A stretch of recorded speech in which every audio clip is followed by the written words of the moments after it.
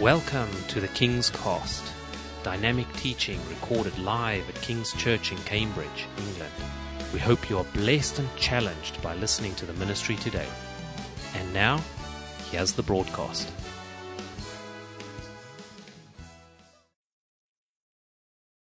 I'm not going to share very long. And you might say, hip, hip, hooray, man. I'm still trying to digest my coffee and my cake.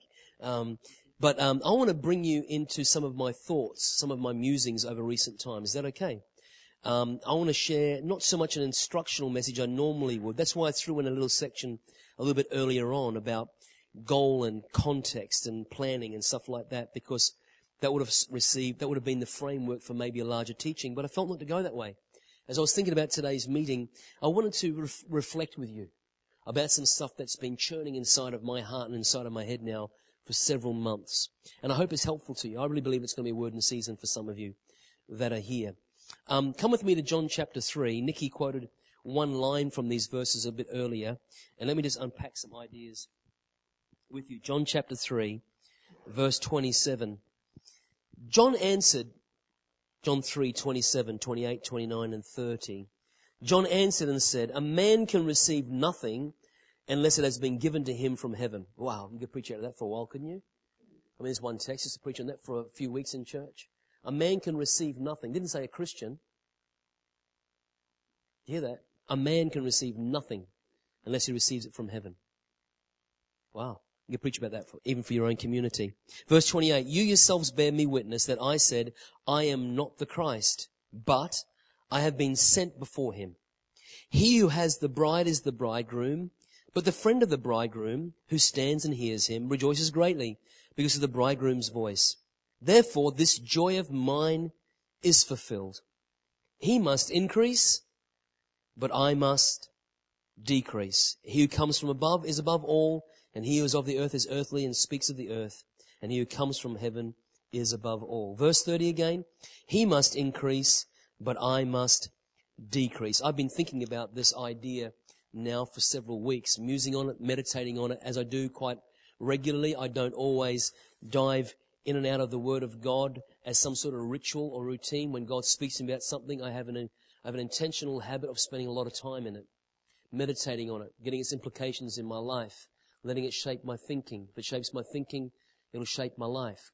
Because how many realize that behavior follows belief? You walk the way you think. As a man thinks in his heart, so he is.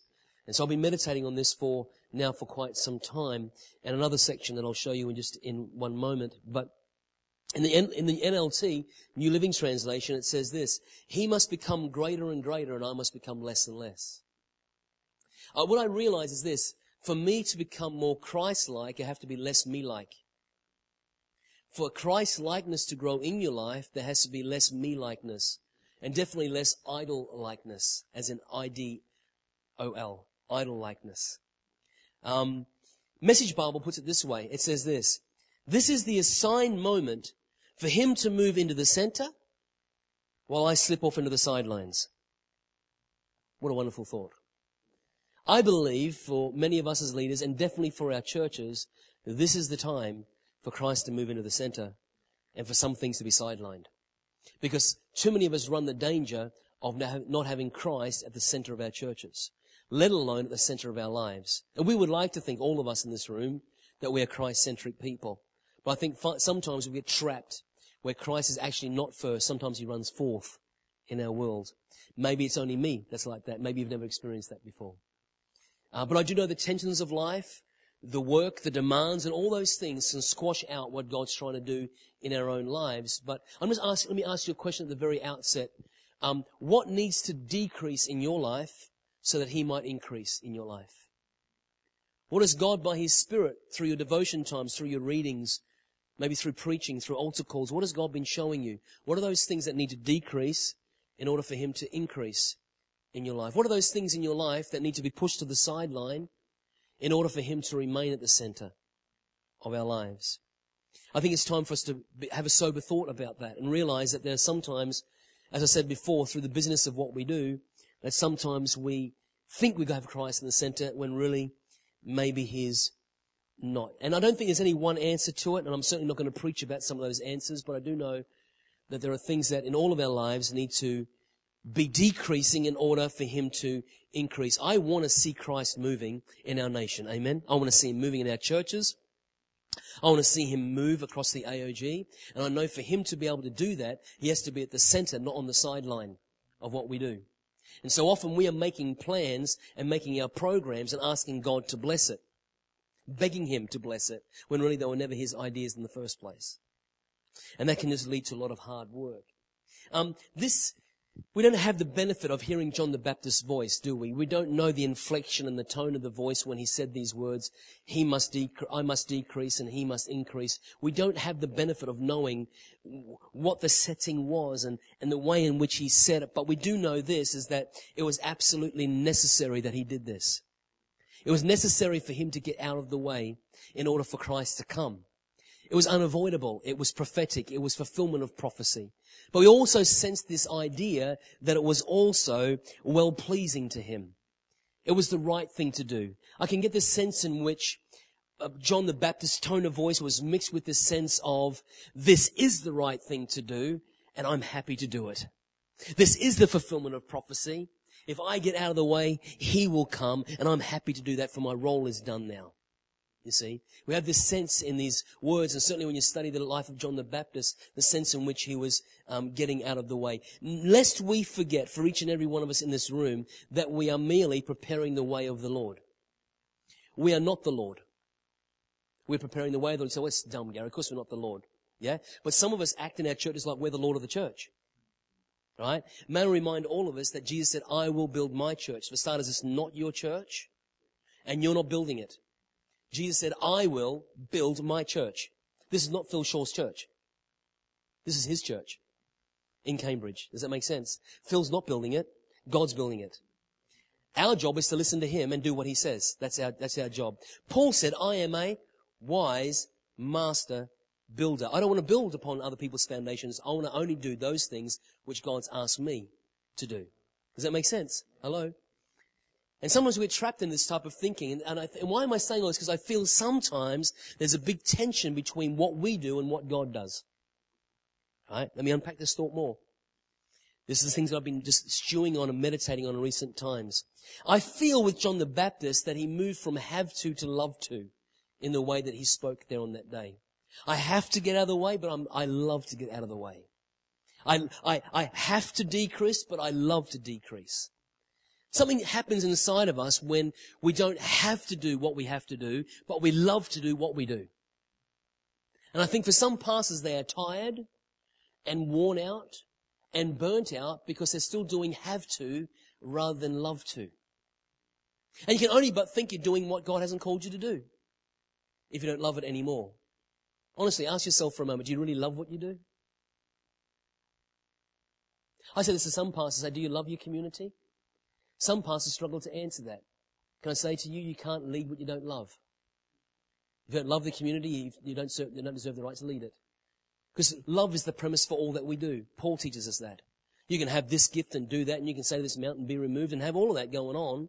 You can be so great and write books and have a great website and have people come into church. But in the end, if you have not love, you're a resounding gong. God knows our hearts. I think when you love a community, you have earned the right to speak into it. The same way when you're talking with people, if they sense your love, they give you the opportunity to speak into their life. Paul said these words. He knew what it was. He said, I have learned in whatever state I am. This is Philippians 4, verses 11 to 13. I have learned in whatever state I am to be content. I know how to be abased, and I know how to abound. Everywhere and in all things I have learned both to be full and to be hungry, both to abound and to suffer need. I can do all things through Christ who strengthens me, is what he went on to say. If you read a bit more of the story, we won't do it for the sake of time, but if you read a bit more of the story in Matthew 11, the people came and they started asking about about John the Baptist, asking Jesus about John the Baptist. And we see in these few verses that Jesus actually honored John the Baptist and says some incredible things about John the Baptist, but also about us. He says to the people, he says, so when you went out into the wilderness, did you go out there to see a reed when you went out there? Well, the answer is maybe yes or no for some people. So he wasn't an unstable man. He wasn't one that was blown around by every wind of doctrine. He said, when you went out into the wilderness, did you go out there to see a man dressed in fine clothing? Indeed, you won't find a man like that out in the wilderness. You find those people in fine clothing in the palaces. So that was his rightful place. In other words, what Jesus is saying was that was his rightful place. For such as the anointing and calling on this guy as a prophetic voice, he should be in the palace, but he's not. He was out in the wilderness. And he says, but indeed, when you went out in the wilderness, did you go out there to see a prophet? And he says, indeed, even more than a prophet.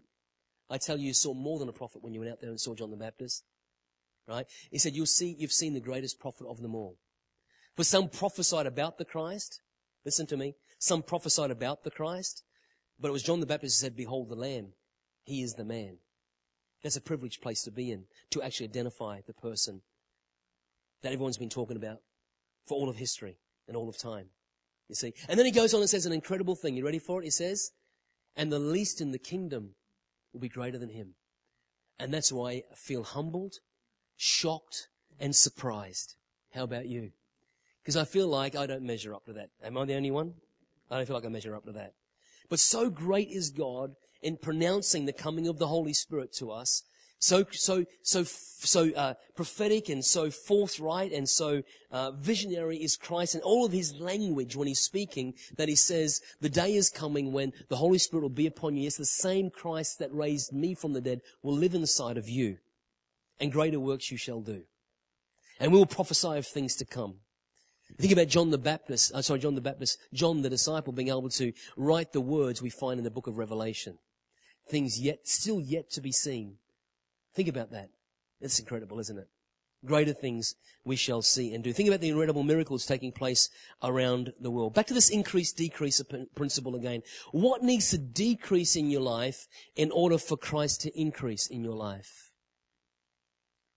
Do you need to decrease in self-centeredness in order to increase in compassion? Do you need to decrease in disinterest and increase in interest and true care for people? Do you need to decrease in intolerance so that you might increase in acceptance of people, and especially people in your community? Do you need to decrease in foolishness in order to increase in wisdom? Do you need to decrease in pride in order to increase in humility? Do you need to decrease in criticism in order to increase in encouragement? Do you need to decrease in judgment in order that you might increase in grace? Do you need to decrease in complacency so that you might increase in diligence? Do you need to decrease in my strength so that you can increase in the Spirit's power? Do you need to decrease in self-reliance so that you can increase in prayer? What is it for you? What's your answer to the question? I'm wondering what it is. And I hope as you drive away today, there's a sense in which, God, I want you to increase in my life. I want you to increase in my church. I want your presence to increase across in my community. But I realize that perhaps there's some things in my life that need to get out of the way. Here's one that I had to deal with. And I'll just pinpoint this one for a few moments before I move on to another thought and close. I had to decrease in the fear of man in order to increase in the fear of the Lord. And I want to tell you, this is a big subject for our country right now. For the fear of man is a snare, the Bible says. It's a trap. The fear of man. Proverbs 29 verse 25. The fear of man is a snare. Listen to this. Message Bible of Proverbs 29 verse 25 says, the fear of human opinion disables you, but trusting in God protects you from that. Listen to that again. The fear of human opinion disables you. I think this is one of the reasons why we don't reach out. I think it's one of the reasons why we don't speak up. Because we have the fear of man. Oh, I love those verses in the book of Acts where Peter and John say to the rulers, they say, we'd rather obey God than obey you. You see, I want to tell you, this tension will come for us in this country. We're becoming so politically correct in all that we do and all that we say. We can't say this and we can't say that. And it's true, friends, in the end it is diminishing. As Claudio said earlier, it's diminishing the ability to preach the gospel. We need to be very, very aware of this. In our environment, perhaps for some of us, we need to diminish in the fear of man in order to increase in the fear of the Lord. Not only that, but I know what it was like to be living by the opinion of others. I became a workaholic. I thrived on hearing just little phrases of thanks and congratulations. Every time I did anything, I prepared a document, preached a sermon, went to a meeting, I was always looking for the praise of man. Fearing that if I didn't hear that somehow I wasn't good enough, it didn't measure up. Now I realize that all that stemmed from my early childhood, from not having good father figures in my life. My dad left me when I was 3. My stepfather, my Italian stepfather, rejected me when I became a Christian. Never spoke to him again until the death of my mum. And didn't talk to him either, of course, when I went to his funeral just 2 years ago at the age of 82. And I realized the source of it, that I thrived to hear from an authority figure, from a father figure, to approve of me. And so I strived and worked hard for people and for bosses and projects to overperform and overcompensate. I was disabled by human opinion. Disabled. What God had for me was second, not first. What God really wanted me to do came second, didn't come first. Are you hearing me? Or maybe this is just my journey, maybe it's not yours. Maybe it's totally irrelevant to you. But it comes in other different ways and other shapes and forms as well, where we feel like we don't want to say certain things in case we get the wrong reaction. So we don't turn to our Indian neighbor and say something about the Lord to him in case he books us, in case he yells at us, in case he rejects us. We don't turn to our neighbor in case they don't like us anymore. And so everything about us, everything that we're called to do begins to shut down. We don't prophesy the way that we should because we might upset Betty across the back room. We don't move things around because we're upset that people get upset with us in our local church. And friends, it's the fear of man. All I know is this: in order to cooperate with the Spirit of God and Jesus who's building his church, you have to do what he says in building a church. Is that not true? Paul said, I am a wise master. Notice that the word wise is there. It didn't say he was just a hard-working builder. It says he was a wise master builder. What's the difference between knowledge and wisdom? Knowledge is knowing stuff, facts, figures, reality, truth. It's even knowledge is about possessing the knowledge of things, about possessing and knowing things. But wisdom is not the same as knowledge. Wisdom is the application of knowledge. Wisdom is knowing what to do with what you know. When you read the book of Proverbs, it's not about the knowledgeable. It's not even about the rich and the poor. The whole book is separated almost into two groups of people for the entire planet, the wise and the foolish. That's the comparison made all the way through the book of Proverbs. Friends, wisdom builds the house, is what it says. Wisdom builds the house. Proverbs says the fear of the Lord is, anyone? The beginning of wisdom. Hello? Not the fear of man. It doesn't say gain more knowledge. It says the fear of the Lord is the beginning of wisdom. It doesn't say knowledge creates wisdom. It doesn't say that. It says the fear of the Lord is the beginning of wisdom. You want to be wise in the way that you build the church, the way you lead your life, family, finances, reaching the community? Then it starts with the fear of the Lord. In other words, listening to him. The fear of the Lord to me is this: it's my desire to please the Lord and live a life that honors him. That to me is the fear of the Lord. I don't see God as some grumpy old man with a big 4x2 ready to hit me over the head and punish me for everything that I do wrong like my dads used to. That's not my image of God. To me, the fear of the Lord is my desire to please and live a life that honors him. The fear of man, on the other hand, is my desire to please others and live a life that pleases them. Fear of man. Fear is faith in what Satan says. Fear of man is placing faith or value in what man says. The Pharisees operated like this. And sadly, a lot of leaders operate pharisaically. That's true. That's what it says about the Pharisees in John 12, verse 43. It says this: they did not confess him, speaking of Jesus, they did not confess him, lest they should be put out of the synagogue. For they loved the praise of man more than the praise of God, is what it says of the Pharisees. That was John 12, verse 43. So I've been stewing on this. I've been thinking to myself, God, what is it in my life? I scribble these things down in my diary like a journal. I'm just taking you into where I scribbled down these things that I've been musing on now for the last couple of weeks. What is it in my life that needs to decrease in order for Him to increase. I recognize that there's a tension in my life between what I do and what God does. There's a tension in my world between what I am responsible for doing and what only God can do. Does that make sense? So John 3:20, you like that verse?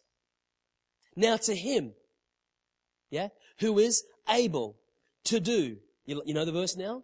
Because we quote it all the time. Now to Him who is able to do exceedingly abundantly. Oh, beautiful words, aren't they? Think about these two words. It's like, it's a double whammy. It's a double-barreled shotgun. Exceedingly would be enough. Now Simon can do exceedingly well. Right? Look at Simon over here. Simon is exceedingly strong. But if I say he's exceedingly abundantly more than strong, I mean, you're looking for a giant, aren't you? I mean, think about it, right? So it says, right, that now unto Him, not to you, unto Him, not you, unto Him who is able to do exceedingly, wow, abundantly, and if that's not enough, more.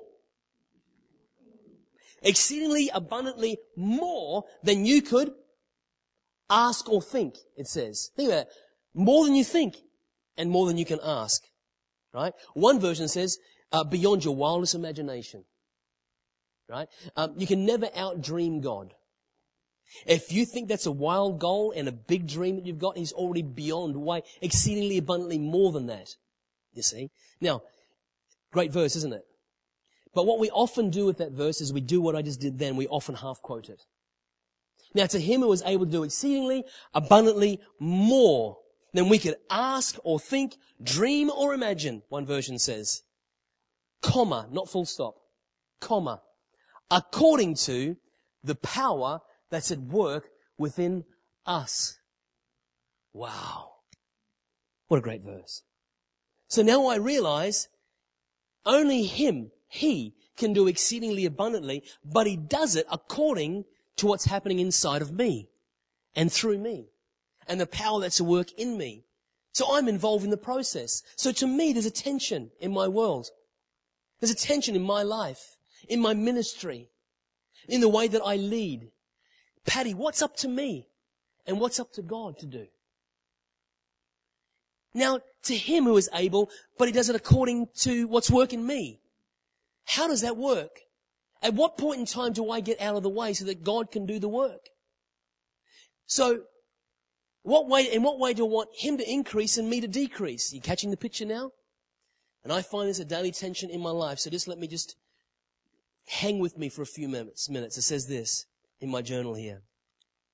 There is a tension between what we are called to do and what only God can do. I often get frustrated by a seeming lack of results. Am I the only one in the room? I strive and I stretch and serve to see AOG repurposed, for churches to grow, for leaders to wake up to His greater vision and mission. I often wonder at the end of a week what progress has been made. You ever do that? What have I really done this week? I frequently muse at the mystery and even the synergy between the sovereignty of God and the responsibility of man. At the favor of God and the brilliance of man. I have so many friends who say, look at this. Oh, God's so good. Hallelujah. American accent. Praise God. They were English like 3 minutes ago, but now suddenly they've gone American. Look at this, And I look at it sometimes and wonder, was that the favor of God? Was that just your brilliance? Did God provide the funding or did you just apply for it? Did God do that or are you just a great preacher? There's a tension between the sovereignty of God and the brilliance of man. You see? And I think sometimes they're blurred. I think sometimes what we call the favor of God is not the favor of God at all. I think God's good toward us, but I think sometimes it's just us doing our thing. That's what I think. So I often wonder how much is up to me and how much is up to God, really. I want to see a revival, but I wonder what a real revival would look like in the UK. And I wonder, is that revival up to God or is that up to me? I mean, one author says, you can have revival whenever you want to pay the cost. That's when you can have revival. Whenever you're willing to pay the cost and pay the price, that's when you'll have revival. On the other hand, some would say this, no, it's a divine sovereign act of God. We have nothing to do with it. Then there's that one in between who says somehow it's both working in synergy together. For God's Spirit is poured out divinely. He does things in revivals that no one can explain when His people humble themselves and pray and fast and seek His face and turn from their wicked ways. Amen. You see? And does God save a nation without us opening up our mouths? Does He build the church and we don't participate? So if it's just about God building the church, then Phil, get out of the way. Don't even hold church tomorrow. See if it works. You might say, Gary, you're being a little bit weird. Now, friends, there's a tension in all of our lives between what God does and what we do. And the sovereignty of God or the brilliance of man, increase, decrease. There's tension between the two. I sometimes wonder whether our preaching is reaching, if our praying is effective, and if our planning is even productive at times. It was Leonard Ravenhill, the apostle of prayer, they called him, who said that most of our praying is wasted because we're asking God to do things that He asked us to do. Another man authored on prayer, I think it was E.M. Bounds, he said, much of our praying is but giving God advice. So I'm challenged to find this balance in my life. What about you? I want to know what's really in God's hands and what's in my hands to do. So, God gave me some verses and stories to look at, and we'll finish with these. John chapter 4, Jesus turns the water into wine. But lest we forget that it was the servants who prepared the vessels, and they filled them with water, and they served them. Hello? You see, and in the same way, 2 Timothy 2 verse 20 and Acts 9 verse 15 talks about us being chosen vessels. Timothy talks about us being vessels prepared for honor. In the same way, we can prepare vessels, and we can prepare even our own vessel. But we can prepare vessels called leaders, and prepare our congregation called vessels of honor. And we can do that, and we can see them filled with the Holy Ghost, and we can place them in a places of area of service and all the rest of it. But only God can supernaturally make them the best leaders this country has ever seen. Because I still believe that if this nation's to be saved, then we have to go way beyond what the Wesleys did. We have to realize that their time is gone and it's now us. But still, the greatest churches this country has ever seen are not going to be led by people in this room. That's the truth. If we really believe, if we read the last part of this book and we believe that God's going to save nations and do incredible things in places like England, then those churches are not going to be led by us. Why? Because we're too old. You see, that's why we have to invest in the next generation coming through. So I can prepare the vessels and I can fill them with water and I can serve, but only God turns water into wine. You see? And we can do all of this even in the life of our church, but only God can work the supernatural act. So I realize there's a tension between what He does and what I do. Another story, John 6, the feeding of the 5,000. You see, they were told to organize the people into groups, weren't they? They brought the organization, and they even found the substance for the miracle. 2 fish, 5 loaves that they pinched off a little boy, brought it over. So they brought the substance and they organized the people in much the same way the AOG can reorganize and reshuffle. Yeah? Not regions, but now we're going to have areas and we're not going to have districts. Now we're going to have zones and we can do all this stuff and change things around and even provide some substance called some offerings. But in the end, only God can multiply and see people saved, and only He can work a miracle and feed a country.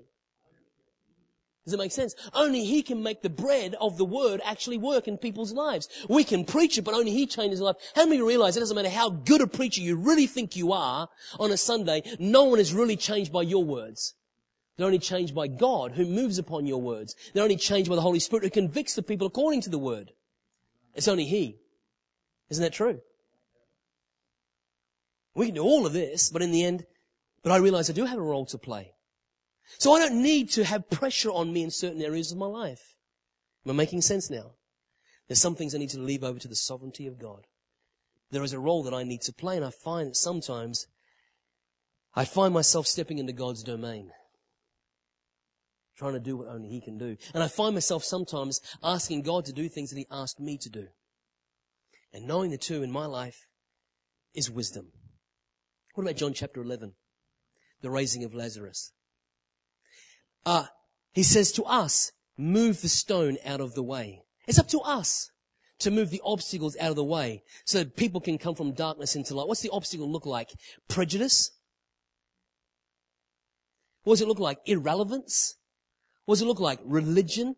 What does it look like? What is a rock that needs to be moved out? The rock that causes people to stumble. The people say you can't see the forest for the trees. True? Yeah? People can't see Jesus for the church. Obstacles. He says, you move the stone. He calls him by name. We can call people by name, but only He can call them out of darkness into light. Then when He came out, what did He look like? What did this man, Lazarus, who was 4 days dead and in the heat, therefore he stunk, as he was reminded by Mary and Martha, he's coming out. What did he look like when he came out from that tomb? Remember? He was mummified. He was wrapped up. So what did Jesus then say? Unwrap him. One version says, loose him. Interesting word, isn't it? Loose him and let him go. One says, unwrap him and let him go. You see, by the power of God and by the grace of God we are saved, but only the truth sets us free.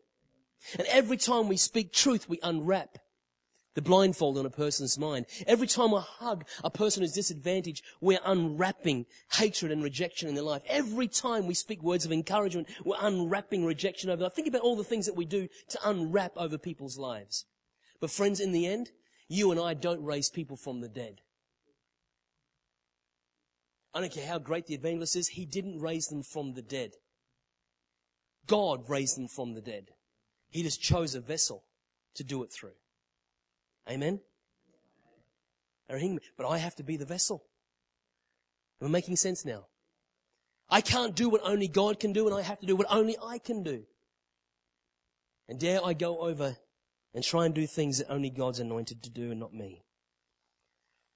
Acts chapter 2, early church revival. The disciples continued in the apostles' doctrine and in fellowship and communion and worship and feeding the poor and meeting the needs of people. In the same way, we can reinforce apostolic teaching. We can have great zone meetings and conferences. We can donate to missions and in care and start up food banks all over this country. But ultimately, only God adds to the church daily those that are being saved.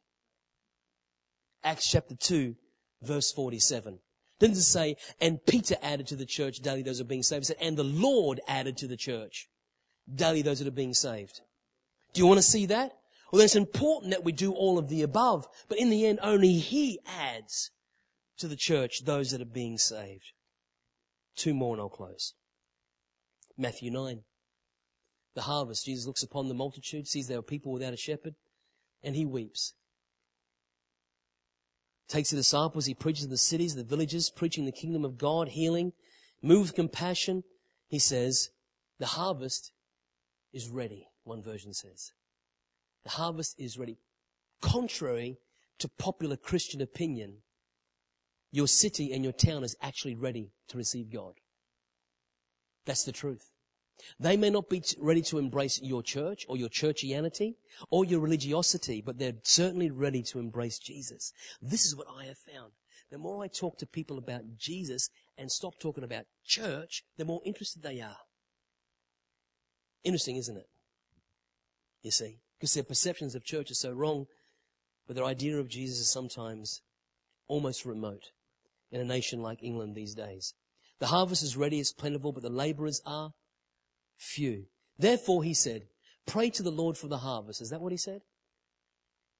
No. Sorry, Jeff. Play on words. He said, pray the Lord to send out laborers into His harvest. He made a declaration to us. Listen to it carefully. He made a declaration to us that the harvest truly is plentiful. It is ripe, one version says. One version says ready, one says ripe, one says plentiful. Put them all together. Ripe, ready, and plentiful. Therefore, He says, don't pray for it. He says, pray to send workers to go into it. You see, our responsibility is to respond to that. Our responsibility is to pray. We can prepare workers, but ultimately only He calls and only He sends. into the harvest field. And finally, Acts chapter 10. I love this story. For the very first time, we see the gospel going to the Gentiles. So Peter, it says, it was lunchtime and he's hungry. It says he goes up on a rooftop to pray. The Bible says in the New King James, it says when he's up there to pray, it says he fell into a trance. I wonder what that looked like. You know, he fell into a trance. I wonder what falling into a trance looked like for someone who was praying. I don't know. But he fell into a trance. And then it says that a vision was revealed to him. Interesting thing here, the vision was revealed to him 3 times. On the other side of town, Cornelius, who's an unsaved man, who fears God and gives to the poor. Interesting little thing in there. It says that God had heard and kept record of his prayers and his giving to the poor, even though he was not a Christian. Isn't that interesting? I think it is anyway. And he gets a vision about sending a soldier and 2 of his servants over to Peter's house. Listen to it. He obeys immediately. On the other hand, Mr. Apostle Peter, on the roof over here, has to receive the vision 3 times and still hasn't obeyed.